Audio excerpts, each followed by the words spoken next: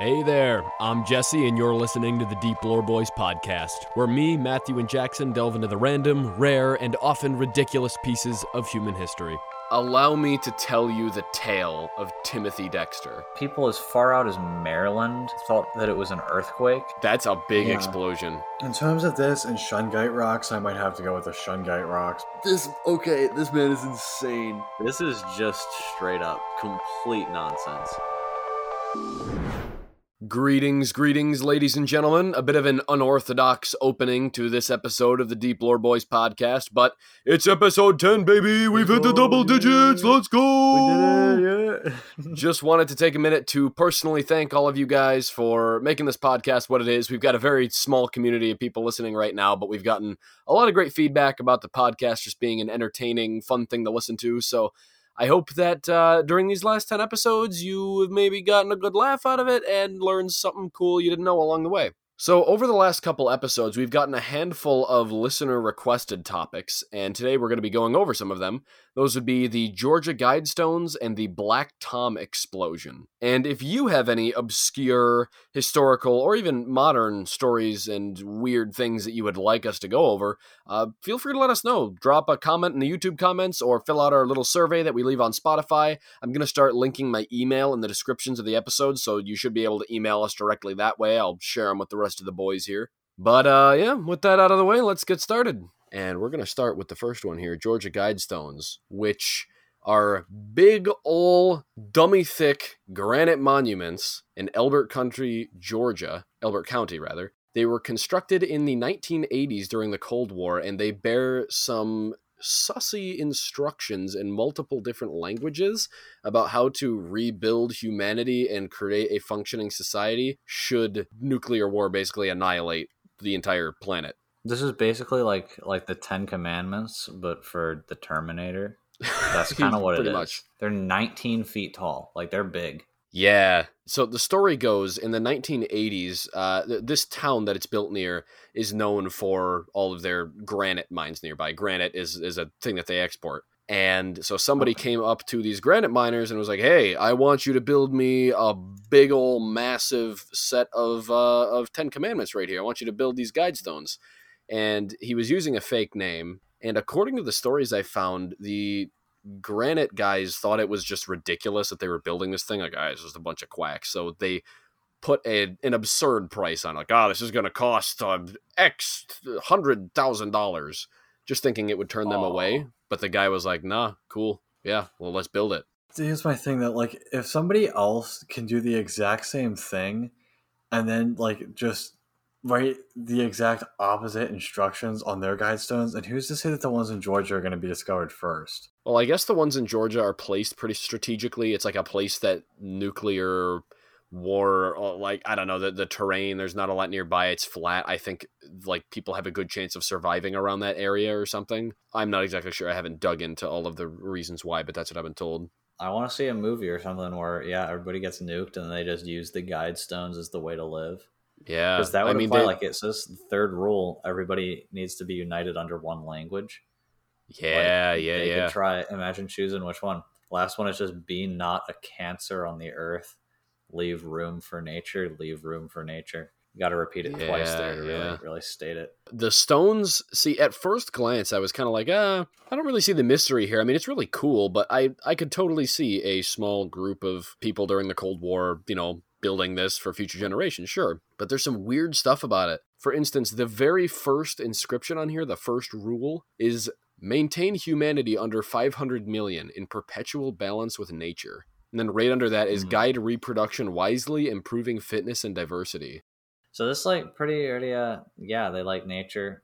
They want all nations to rule internally, resolving external disputes in a world court. So just no more war. Yeah, which, I mean, that's cool, I guess. Officials. I can get behind that. But it turns out some people did not, because then they vandalize it and write death to the New World Order on it. Because a lot of it is kind of constructing this, not fantastical, but this potential like New World Order type thing, that triggered a lot with the Christian community, understandably. And it's been vandalized a few times. Like a sort of Armageddon, like, revelation theory, Yeah, And a yeah. lot of those good old Bible Belt Georgia Christians don't seem to take to it too kindly. Mm-mm. And apparently this thing was the site of more than one strange phenomena at night. Not necessarily supernatural, although I think there are stories of like UFOs around it and stuff, but that you'll find that with everything. But there were some gatherings of people around it at night that people thought could either be like just, those young hooligans out messing around, or satanic lizard people worshiping cults gathering around this thing, because it's a little sus. So apparently, Yoko Ono said that the messages on the Guidestones are a stirring call to rational thinking, is what she said they were. But then Wired, which is the magazine, Right. said that people, they didn't say who, but they said that people have labeled them as the 10 Commandments of the Antichrist. Oh. And somebody, there was someone named Mark Dice. He looks like an interesting case of a person. Mark But Dice. he's a conspiracy theorist, and he says that they should be smashed into a million pieces and the rubble used for a construction project. That's what he said. Because he says that the Guidestones are of deep satanic origin, and that the guy that put them there belongs to a Luciferian secret society. Well, who's this Mark Dice guy? He is a conspiracy theorist of some kind. Oh, from an activist group called the Resistance. It's kind of funny that you have a conspiracy theorist group called the Resistance, and they probably don't know or can't agree on what they're resisting. Maybe they can, but Maybe I'm sure they they don't know for sure. I don't know. What do they resist? Do they just resist like common society? The government. Yes. It's always the government, dang it. I think that like conspiracies and stuff like this are really, like, genuinely, I think they're cool. A lot of people will just believe the first thing they see, and you get large like swaths of people who have been misled. Like, that happens a lot. Right. Conspiracy theories, though, like people get a little weird. Like, when it gets to the point that you're overthinking everything in reality, or you think that like the Earth is flat, is like, bro, like, man, like, it's okay. I hate to okay, burst man. your bubble, or I mean burst your disc. Sorry, but Yeah, but nah. Oh yeah, I forgot about the time capsule. There's a time capsule in there? Yeah, so on the Guidestones, somewhere, I'm not sure exactly where it's written, there are instructions for a time capsule on the site. It says that, and I quote, time capsule placed 6 feet below this spot on blank to be opened on blank. There's no dates engraved, and no one knows what's in there. Maybe, dude, I like to think that they just put that there as in, like, one day the time capsule will inevitably be opened, so we don't need to write an opening date for it. Right, yeah, like, that's a beautiful true. mentality. Like, in the case of a time capsule that can exist indefinitely, like, one day, every time capsule in the world will be opened eventually. Right, Be it by eventually. humans, be it by, like, an earthquake somehow opens it or something, depending on how it was buried and what it was. Like, one day it'll happen. And that's a true. cool thought. So maybe that's why they didn't put a time to open it, was they were just like, it's inevitable.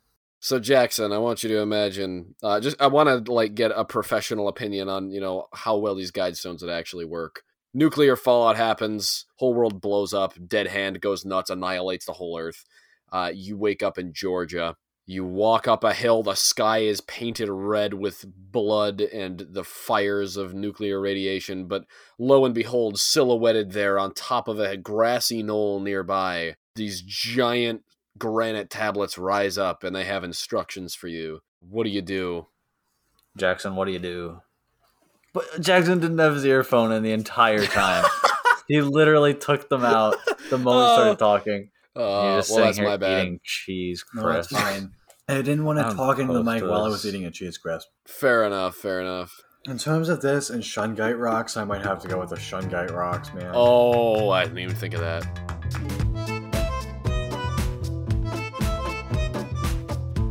So, listener requested topic number 2, the Black Tom explosion. This thing was legendary, and I'm quite surprised that it's not a more well-known piece of American lore. I mean, maybe it is, I've just never heard of it or read about it. but it was an act of sabotage, you see, and it was straight out of a movie. German spies, which I'm imagining were just tuxedo-wearing, sunglass-rocking, like, guys with suitcases, they infiltrated this island in New York, off the coast of New York Harbor, in 1916. It was an island worth of ammunition, just a massive, fat dump worth of ammo, and they blew that sucker sky high. It did $20 million of damage. At the time, estimated in 2022, it would have been $480 million. And it also apparently bashed up the Statue of Liberty pretty bad. It was one of the largest artificial non-nuclear explosions in history. And it happened right there near the city.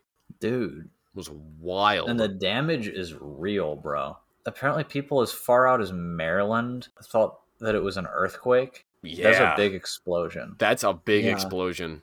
What do you do when you chill in New York City just to provide a sense of scale? Like looking at this image of like the Statue of Liberty from Black Tom Island and looking at the distance between the two, like the fact that an explosion here was enough to severely damage the arm of the Statue of Liberty. Like it says that rivets in the arm popped out.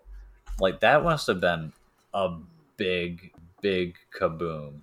It does say, as far as the explosion goes, where is it? It was right here. It created a detonation wave that traveled at 24,000 feet per second with enough force to, oddly, it says enough force to lift firefighters out of their boots and into the air. So you just see, like, guys, what was that? Did you hear? Whoa! And thrown out of your boots. Your boots are just stuck on the ground. Right. Jackson, did that happen to you as a firefighter? Just get carried away. Do you ever just get, like, a big explosion and you fly out, but your boots stay on the ground? Yes. That happens. That's a common problem. Every day. Did anybody die in this? Yeah, 4 people died. 4 people died. 4 people now, it died? says that so apparently in the middle of the night, like a fire was spotted, and that was like the fire that the Germans lit. And it says they might have used these like cigar bomb things, which that just sounds really cool to me. Like you light a cigar, puff it, chuck it, and then it just blows up like a grenade. Yeah, that is actually pretty cool. So do they know who started it? Yeah, it was some German spies, but yeah, I'm not sure if they ever got caught. After midnight, a series of small fires were discovered on the pier, and I guess they got away. I'm not sure. Yeah, I'm gonna just take a quick little guess and assume they either blew up with the island or dipped. It was Michael Kristoff was the suspect. The suspect? Yeah, he admitted to working for German agents transporting suitcases, and that was when the U.S. was still neutral. According to him, so this was a confession, 2 of the guards at Black Tom were German agents. So never mind, they weren't wearing tuxedos. They didn't sneak over there with their sunglasses and bomb the place. They actually disguised themselves and, used cigar bombs. So they just pranked them. Yeah, this was one of the biggest pranks in history right here. They straight up bounced out. Well, it's kind of like unique that it was on an island though too. Like instead of like just like a regular railroad yard, like yeah, that's true. I'm not sure why there was so much in one place. The Wikipedia gives a little insight into how much TNT and ammo is stored here. It says it was about 2 million pounds of small arms and artillery ammunition, including 100,000 pounds of TNT. Apparently, the barge containing all of that TNT was literally only tied up at Black Tom to avoid a $25 charge. That's the only reason it was there that night. So, apparently Black Tom Island is still kind of there, but it's not an island anymore, from what I'm looking at. No, it's not. Yeah, it seems maybe they, like, built the ground out up to it, but it's definitely like not an anti-canal. Oh, yeah, okay, so, yeah, it says landfill projects later made Black Tom Island part of the mainland, so they land bridged it, and it was incorporated into Liberty Statue Park. Dude, I always forget that the Statue of Liberty is just, like, on an island. Yeah, for some reason I do, too. To me. I'm like, it's out there. Why did they build it on an island? I don't know. It is kind of cool, though. I'm not complaining. It's kind of, it's neat. Oh, it is cool. Like, it's really cool. Like, honestly, I like it a lot. Did I have Street View here? You should. Let's see. I've been thinking about this for a while. The Germans, like, came here, disguised themselves, got aboard this island, and blew it sky high with cigar bombs.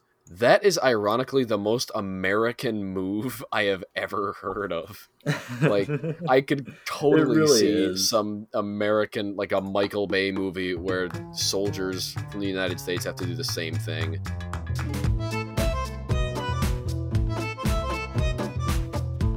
Allow me to tell you the tale of Timothy Dexter. He was quite possibly the best worst businessman ever to walk the face of the earth and sail the seven seas. He take a look at that hat. I know. He's Look at tripped that out. thing. On the Wikipedia, he's got like this massive, it's like a big old corn chip put on his head.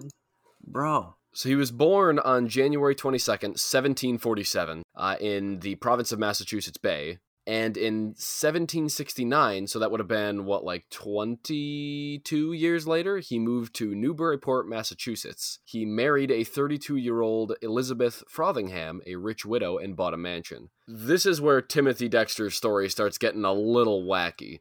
So, at the end of the American Revolutionary War, he bought a lot of depreciated continental currency that was completely worthless at the time. Apparently, he bought quite a bit of it. And then at the war's end, the U.S. government made good on its notes at 1% of the face value, while Massachusetts paid its own notes at par. So basically, because he'd bought so much of it and it shot up, he made a massive profit. And with all that money, he bought 2 ships and began an export business to the West Indies and Europe.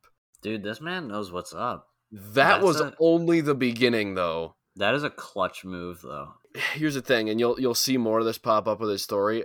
I don't know if that decision to buy all of that currency that was worthless and then have it shoot up, I don't know if that was intentional or completely accidental, because the decisions this man made were so abominably terrible, but they always managed to work out.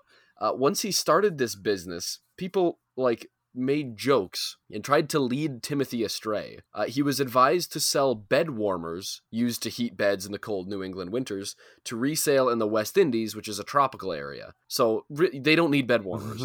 It was a deliberate ploy by rivals to bankrupt Timothy. You know, he's the new guy, he just got his ships, whatever, we'll bankrupt him. But then his ship's captain sold them as ladles to the local molasses industry, and they made a handsome profit, according to Wikipedia. So... How do you use bed warmers as ladles?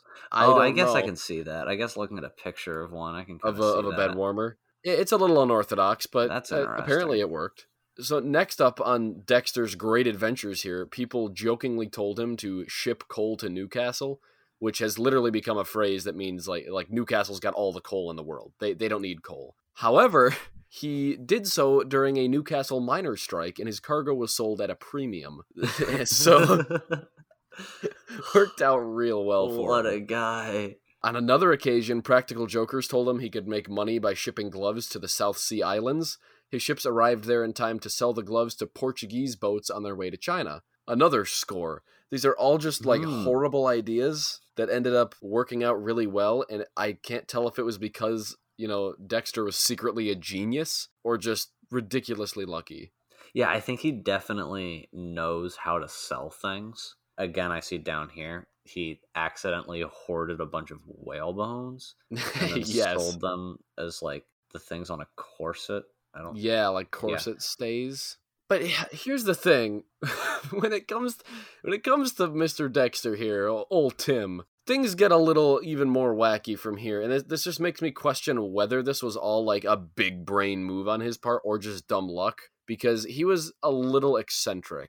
So it says he bought a large house in Newburyport from Nathaniel Tracy and basically tried to emulate that guy. He was a local socialite. So to emulate this guy, he decorated his house with minarets, a golden eagle, a mausoleum for himself, and a garden of 40 wooden statues of famous men, including George Washington, William Pitt, Napoleon, Thomas Jefferson, and himself. Yeah. The statue of himself had the inscription, "I am the first in the East, the first in the West, and the greatest philosopher in the Western world."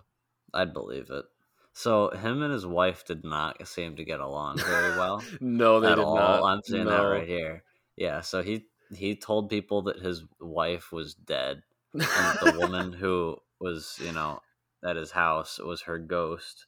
it was not her ghost. She was alive. Right. And apparently once he faked his own death to see what would happen, and 3,000 people attended his wake, which is basically like a session before a funeral. When his wife didn't cry, then he got up and did he like hit her with a cane? It says he revealed the hoax and promptly caned her for not sufficiently mourning his death. So just started going to town on her with this cane. I looked into it because I wasn't sure. Caning is a form of corporal punishment consisting of a number of hits with a single cane. So basically all that to say, got whacked with a cane quite a bit. Yeah. And maybe it's just all he had on hand. Maybe he was like disguising himself as an old man, and when his wife didn't cry, he just busted out the old cane and started out from the casket and just jumps out there, starts hitting her with a cane. Went full attack mode, barbarian style. That's insane. That's both horrible and incredible at the same time. Yeah. I also want to point out right down here, he made a book. He wrote a book. Oh yeah, he did. A Pickle for the Knowing Ones.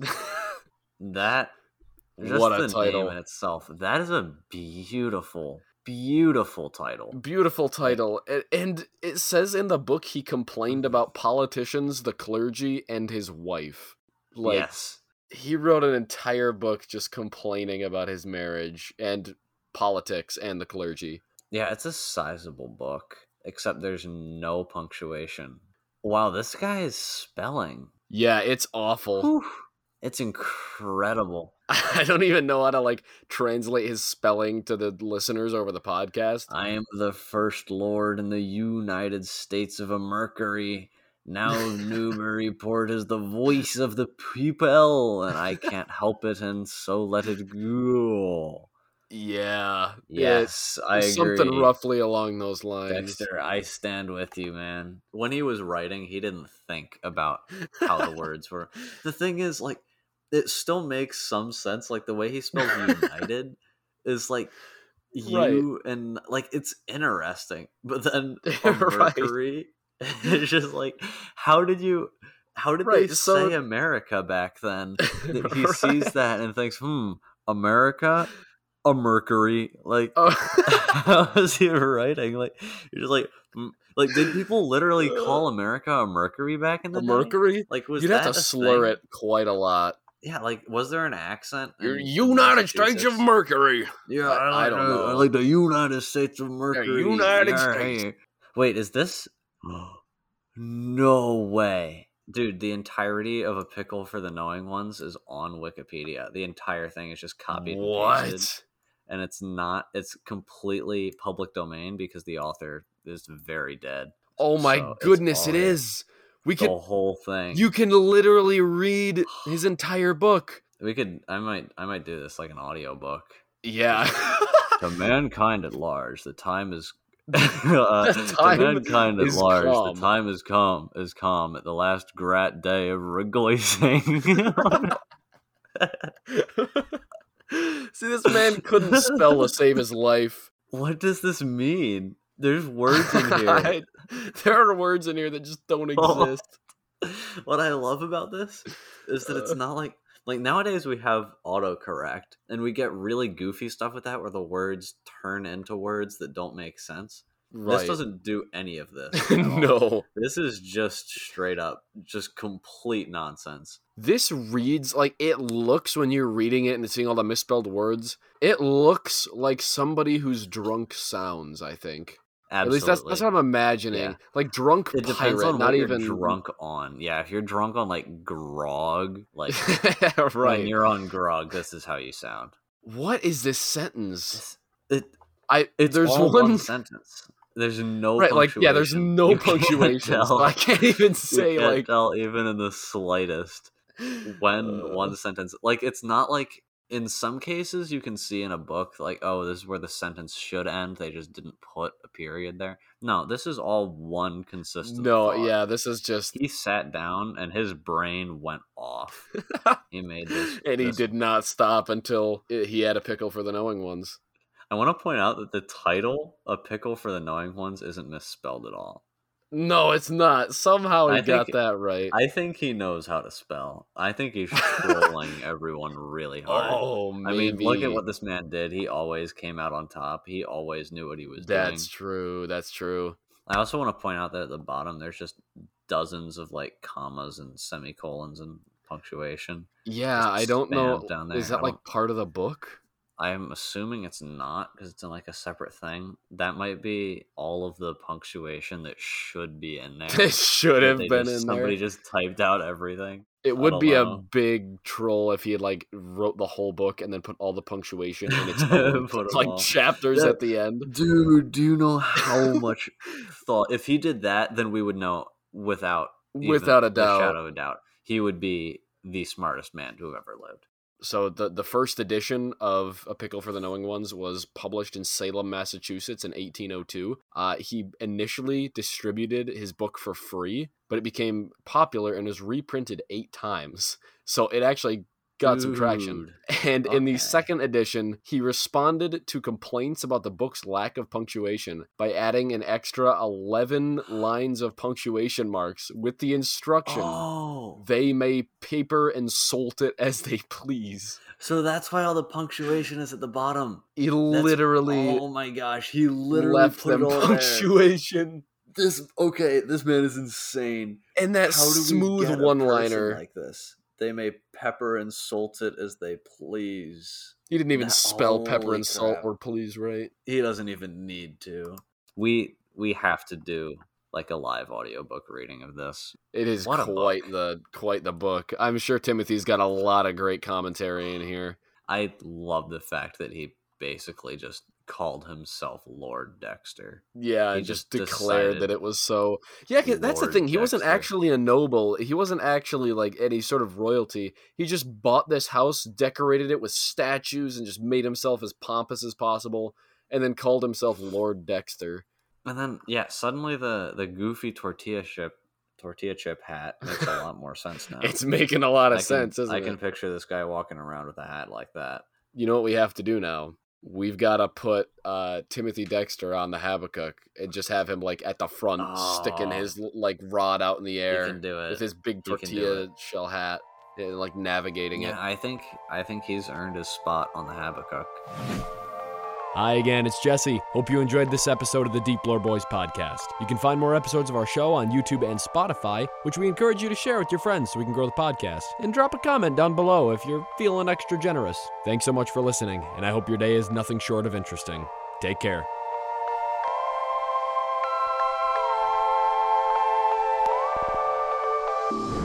I'm gonna go post that one on Twitter.com.